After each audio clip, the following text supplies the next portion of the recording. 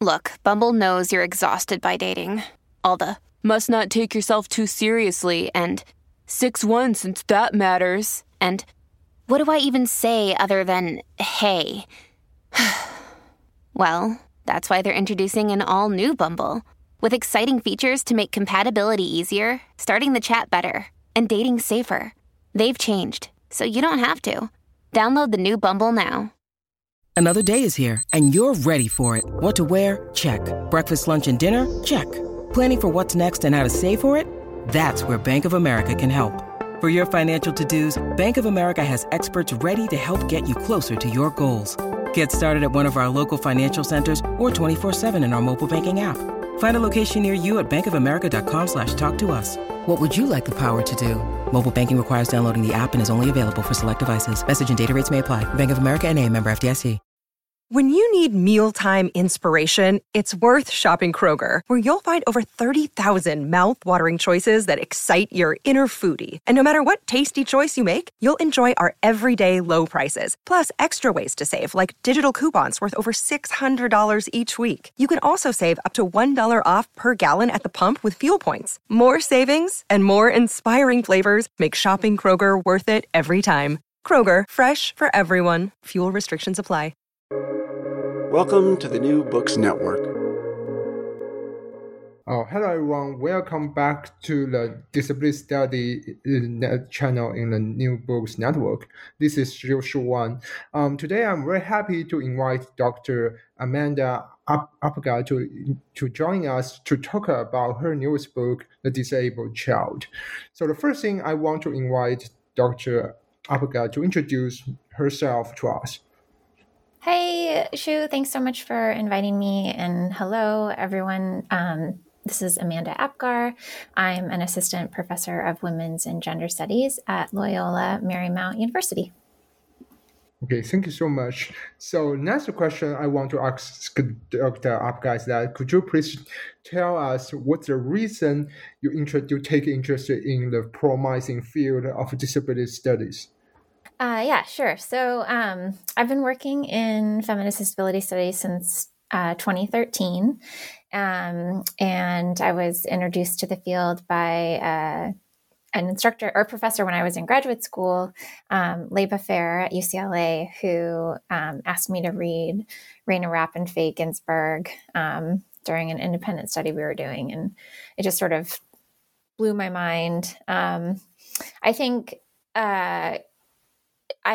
being in the field, I think that the field, like, gender and race and class and all of these other sort of like areas of social experience, doing disability studies is so rich because it touches every single part of our life, from identity to politics and art. And, but I think for me, particularly, I started in disability studies through Raina Rapp and Faye Ginsburg and thinking about like these relationships in families where there is disability. And then I started reading memoirs. And I am just so fascinated by the way people construct stories of their life with disability and how also they feel compelled to tell that story. Like, I am so just fascinated by this cultural idea to like make a story out of our life, whether we're like doing Facebook stories or Instagram stories or like writing a memoir.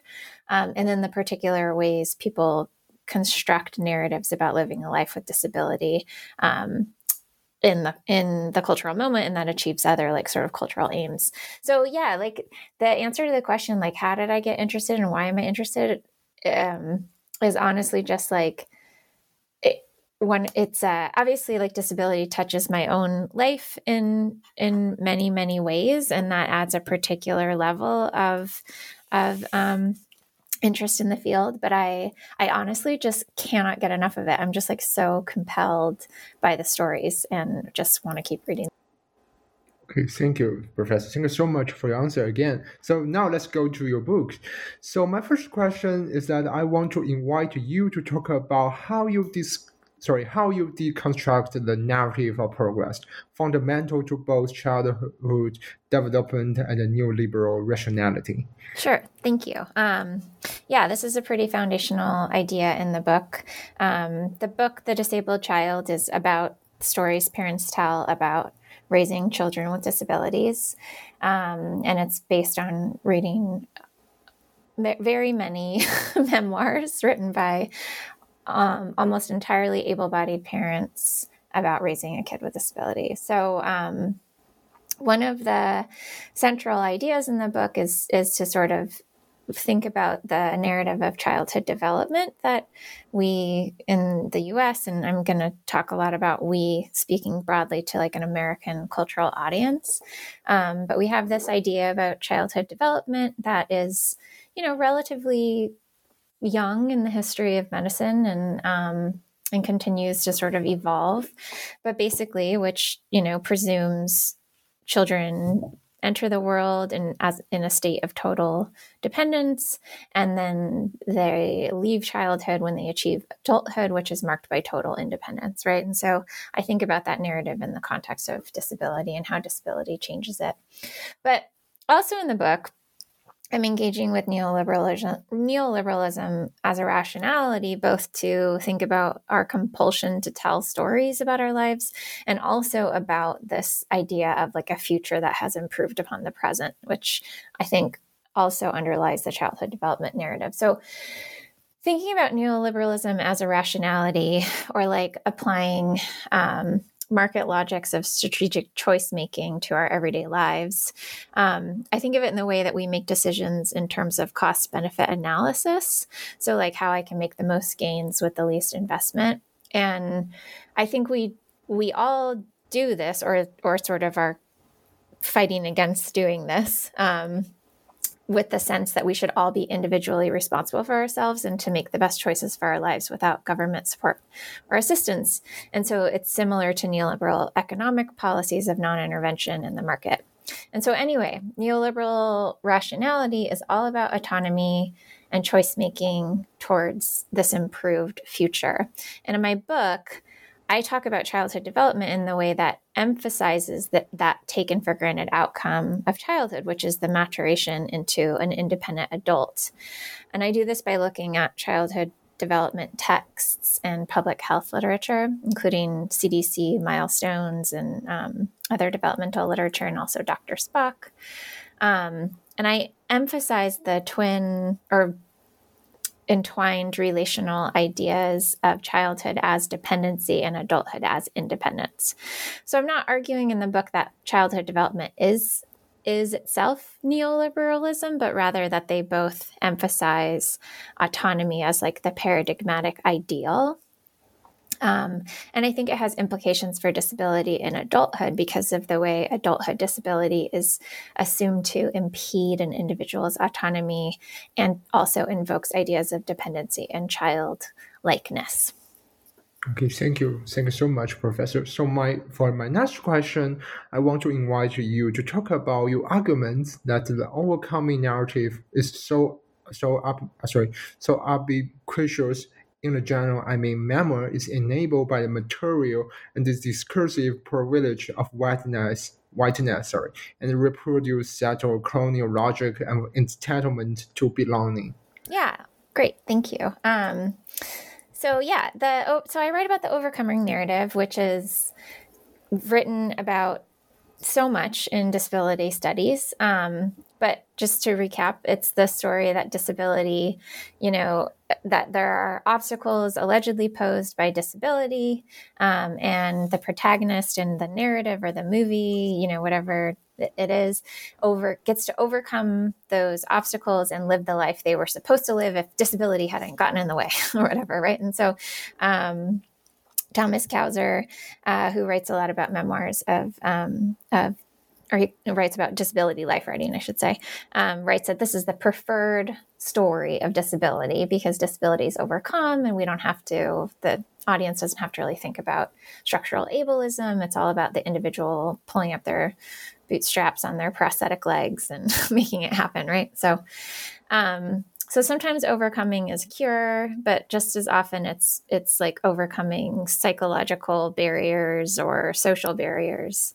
And so I am sure that the overcoming narrative touches everyone's life. However, most cultural projects about disability, including TV shows and movies and memoirs, are about white people.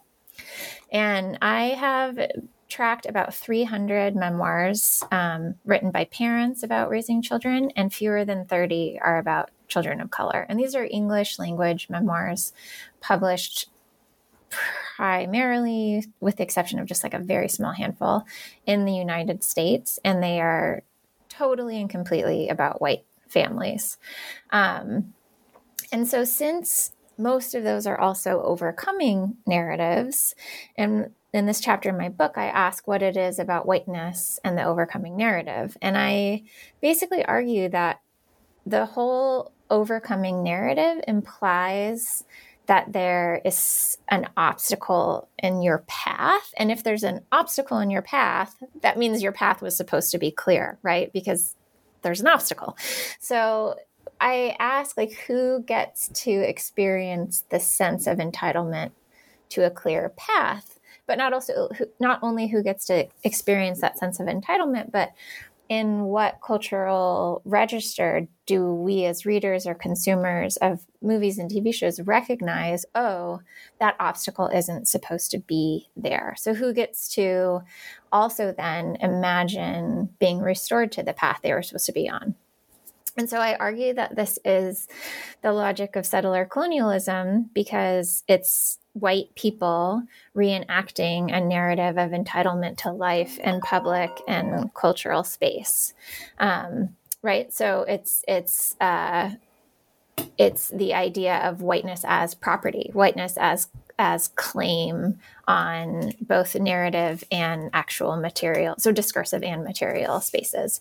And I read a few memoirs in this chapter to sort of show that sense of entitlement, but I also do a close read of The Broken Chord by Michael Doris, which is about his son who has fetal alcohol syndrome and a number of developmental disabilities because of that.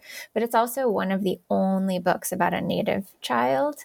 And there's no overcoming narrative in the story. In fact, it's totally bleak. And the narrative of overcoming isn't even sort of possible with the way in which Doris's memoir is framed downstream of colonization. Okay, thank you so much for your answer, Dr. Apgar. Sorry. My next question is about the third chapter of the book. So I want to invite you to talk about the memoirs in which a child with disability serves as a catalyst for their parents, community, and perhaps the world's improvements.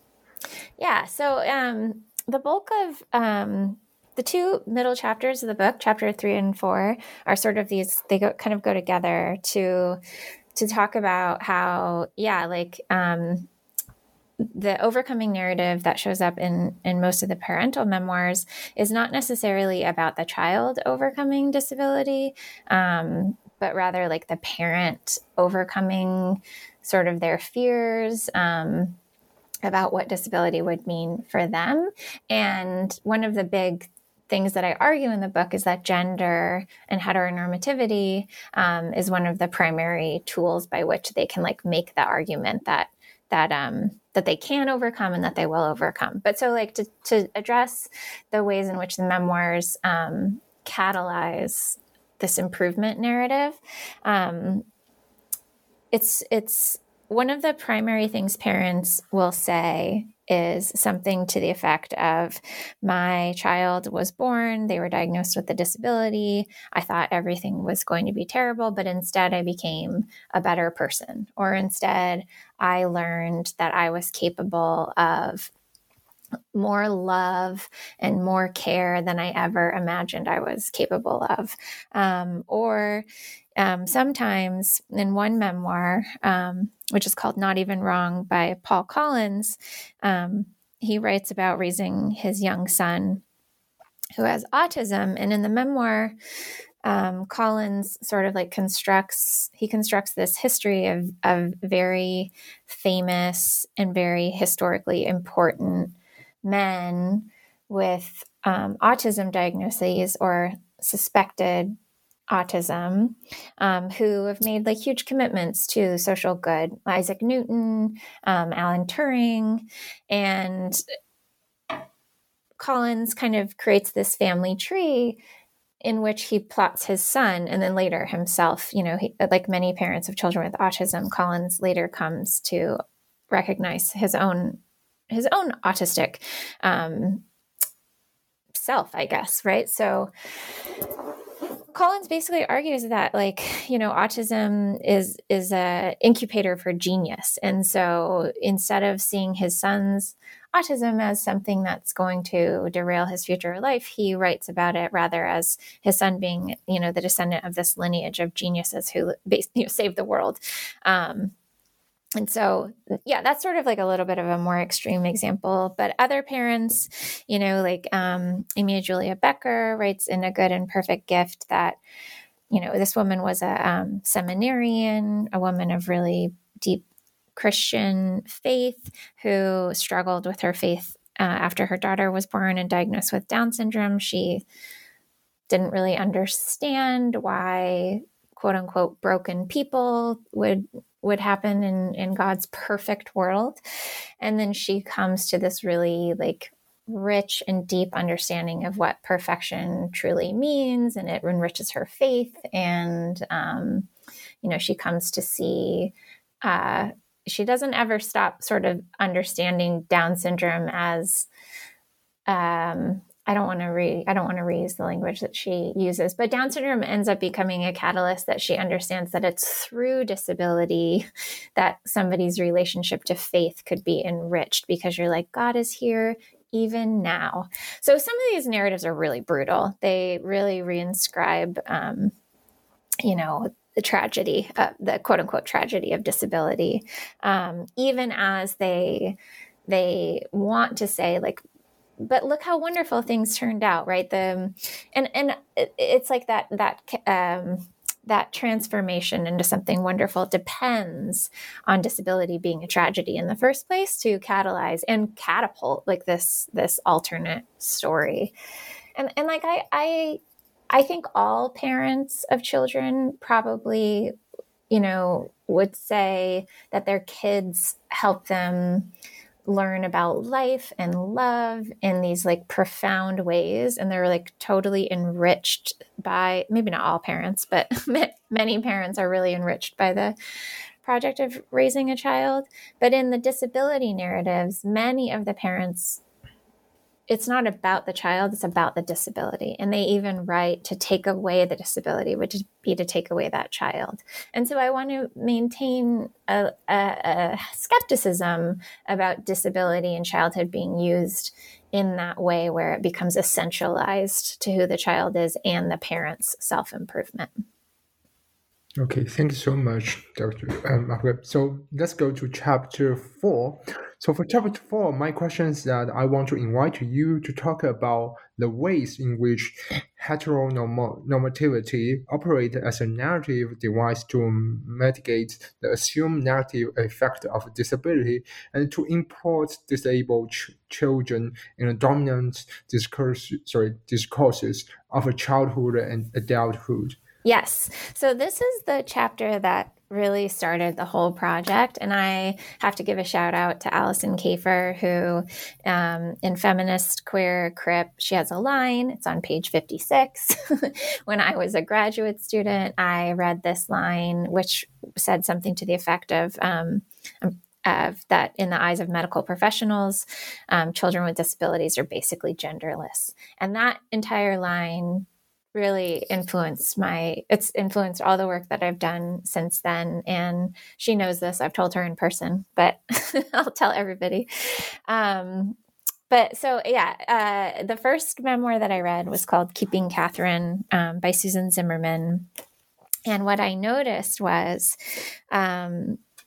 she stressed over and over and over again throughout the memoir that she couldn't reconcile. Her daughter has Rett syndrome. And has profound cognitive and communication disability, no functional use of her hands.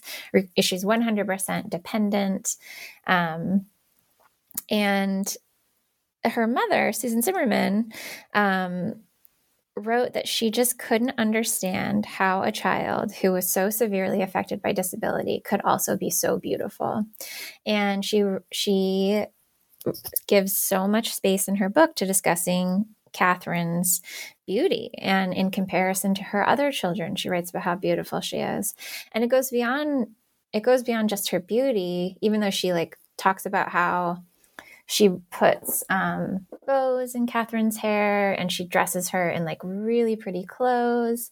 And she writes at one point in the memoir, I hoped that all of the frills and the girliness, the gender normativity basically would counter Catherine's otherwise visible manifestations of disability. So she's basically saying, if I can get people to see her as just a little girl, or just pass over her quickly enough because of the bows, then they might not see that she's actually quite disabled.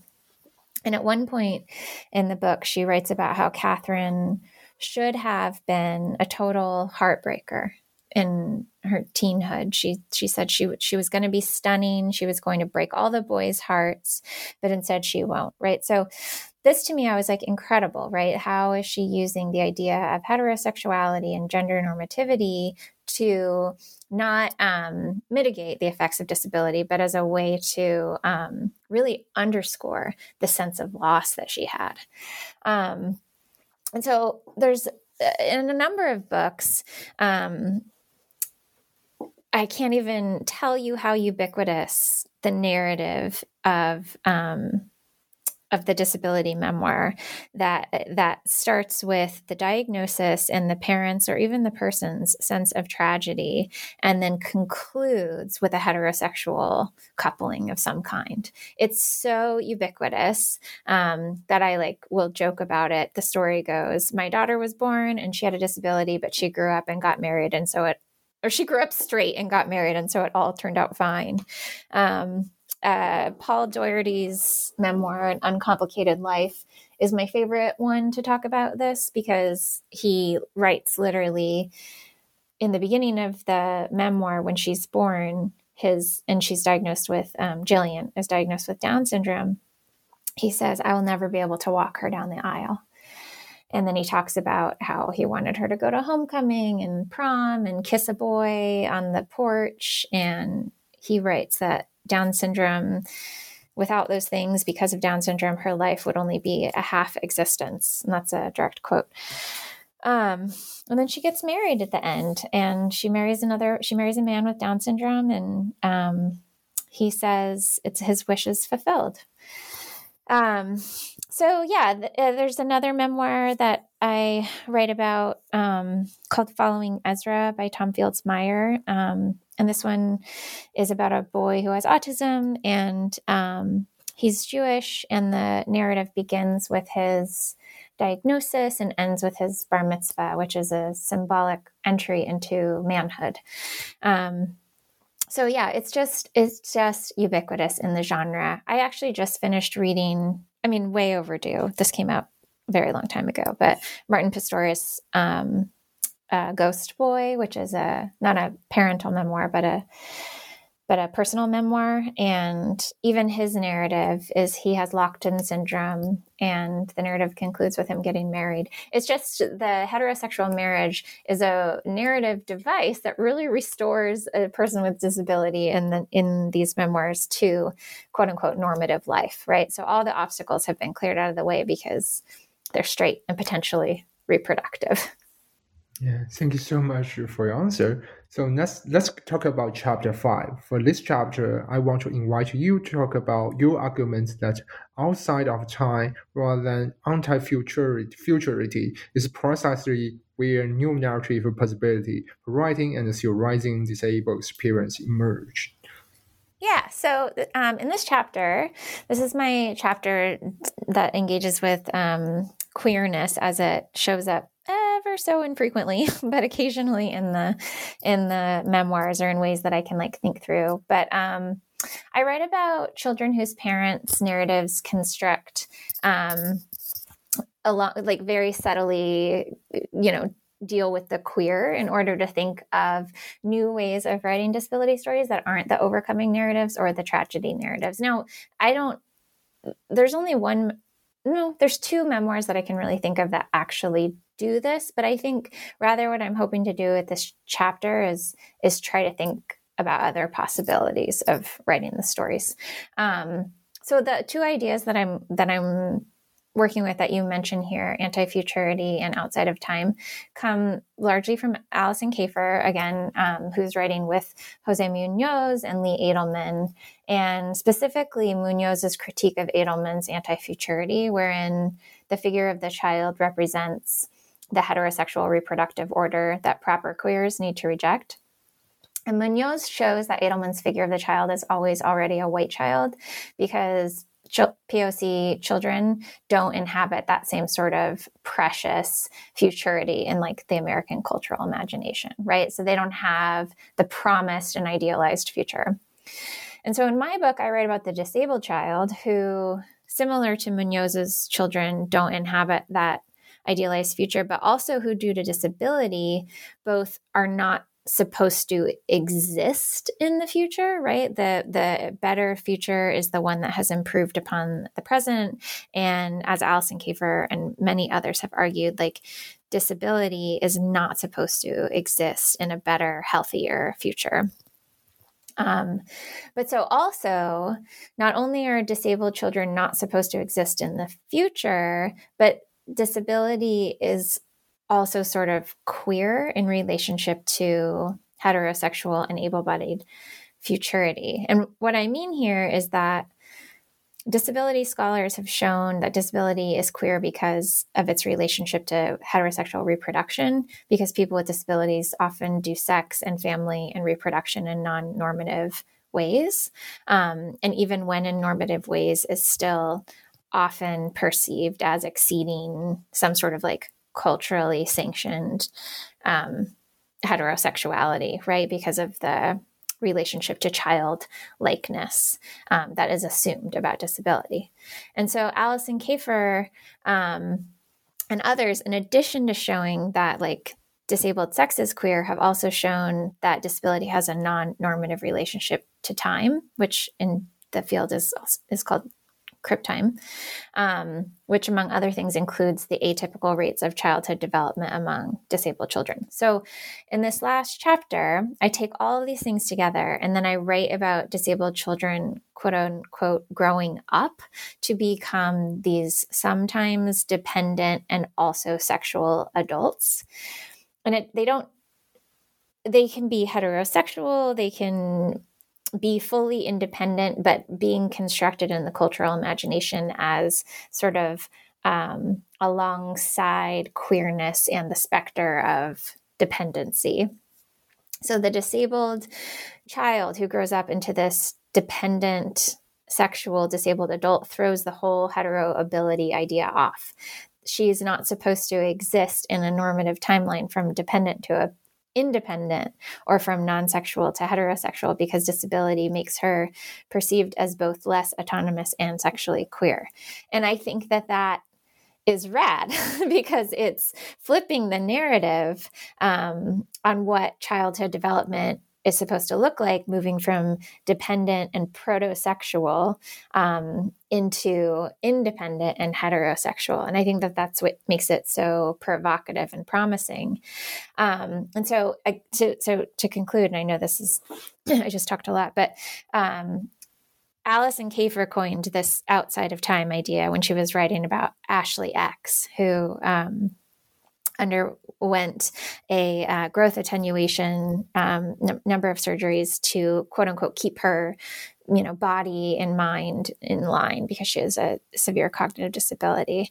And so she talks about bodies of people with disabilities being outside of time. And I want to retain the possibility that that a disabled child who still in this cultural moment, their independence and their sexuality is viewed with a great deal of skepticism. I want to allow us to understand that the banal reenactment of heterosexuality in adulthood for a disabled adult is in itself rad, right? And so I can't get with just dismissing the idea of futurity altogether, but accepting that and seeing that rad potential there means that we have to like rework our expectations about time and normative development and what developmental achievement actually looks like. Okay, thank you again for your answer. So now let's go to the last question today. So about the conclusion of your book. So for this one, I want to invite you to talk about the criticism from disability advocacy subgroup that the special needs parental memoir enact an erasure of decentering of the disabled child's voice.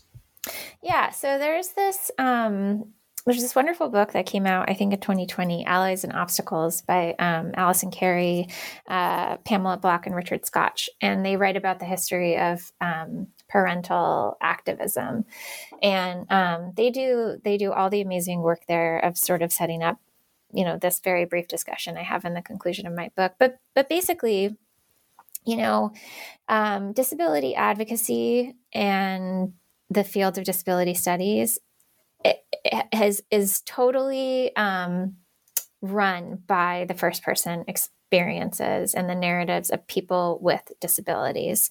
And historically, those stories have not been given any space or ground or attention, right? And the folks that were doing the advocacy or who were controlling the narratives were largely people in caregiving positions or in medical positions, right, in relationship to the child with disability.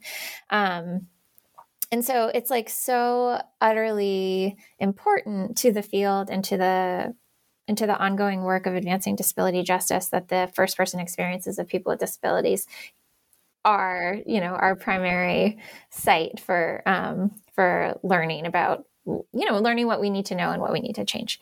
And they're part of the first person narrative should be centered, and they're part of like the move to emphasize those stories has meant that parents and other people who have traditionally had the microphone need to back off. And that shows up all over the place in online forums. I especially encounter a lot of the like tension around who gets to control the narrative in the autism spaces right now. And there's also a long history of academic publications that start from the perspective of parenting a child with disability rather than the first person experience of having a disability itself. And I think, so what I write about here in the conclusion is I think that there is there's like a very well-founded historical nervousness, right, about these gains that are totally tenuous. Like in the current political moment, it seems like at any moment, like we could lose major ground for people with disabilities and their access to life and thriving. And I think there is a well-founded and historically informed skepticism of parents telling stories about raising a child with disability, because historically parents have not been disabled children's, they've been allies and obstacles, as Carey, Block, and Scotch say, but, parents have also been the site of rejection. Parents have also been the ones to institutionalize their disabled children, right? So they haven't been the most trustworthy of allies historically. And they still take up a lot of space, right? They still take up a lot of space. But what I think about in my work, and a couple things I think about. One is I think that the parents today are not the same parents as the parents of the 60s and 70s and 80s. I think that more parents are seeking out input from people with disabilities to help them make decisions about raising their child. I think more parents are open to learning American Sign Language, or at least recognize that there's a thing called the deaf community and deaf culture, and they're, open to the possibility of their child inhabiting to, the hearing and the deaf world as it is. Or more parents are open to the ideas of neurodiversity and seeing autism and related neuro divergencies as a way of being human, right? So I don't think parents are the same boogie parents that they were in the past. But also, more than that, I think that parents are, really important stakeholders, and they are often their child's first advocates, and they can be their child's first advocates. And so I think that as much as we as scholars and advocates want to be wary of the decentering of a disabled person's voice and amplifying a non-disabled person's voice or a care provider's voice, we have to also recognize that there are conditions in which a disabled person cannot always speak. And one of those conditions is just the very condition of childhood, and like needing to be protected from how being public can make one vulnerable, right? And so in my book, and in the conclusion of my book, I want us to think about the parental memoir genre not as the disability life writing genre, but as this sort of like alongside story or set of stories that are in conversation with disability life writing, and that inform the way we think about the cultural reproduction of disability. Like, we can't not listen to the stories that parents tell, because parents are going to continue to tell the stories. And so we need to think about ways to think about caregiving as a site of labor, and parenting as a site of caregiving labor for people with disabilities, and think about how we can incorporate that perspective through perhaps an affiliation lens or a caregiving lens that doesn't sort of like result in these like binary ideas of the disabled and the non-disabled person, but rather see sort of the way, especially in childhood, the disabled and the able-bodied parents' lives are totally entwined. Okay, thank you so much, Dr. Apgar. Thank you so much for your introduction and discussion of your book, The Disabled Child. So at the end of this episode, I want to talk to our audience. So me as a disability historian, I very appreciate Dr. Apgar's newest book, The Disabled Child. I want to say, for anybody with interest in either disability studies, memoir studies, and childhood studies, you may consider buy a copy of Dr. Apgar's newest book, The Disabled Child, which is one of the best books on this topic, on this subject. So thank you so much for listening to our episode today. Thank you so much, Shu.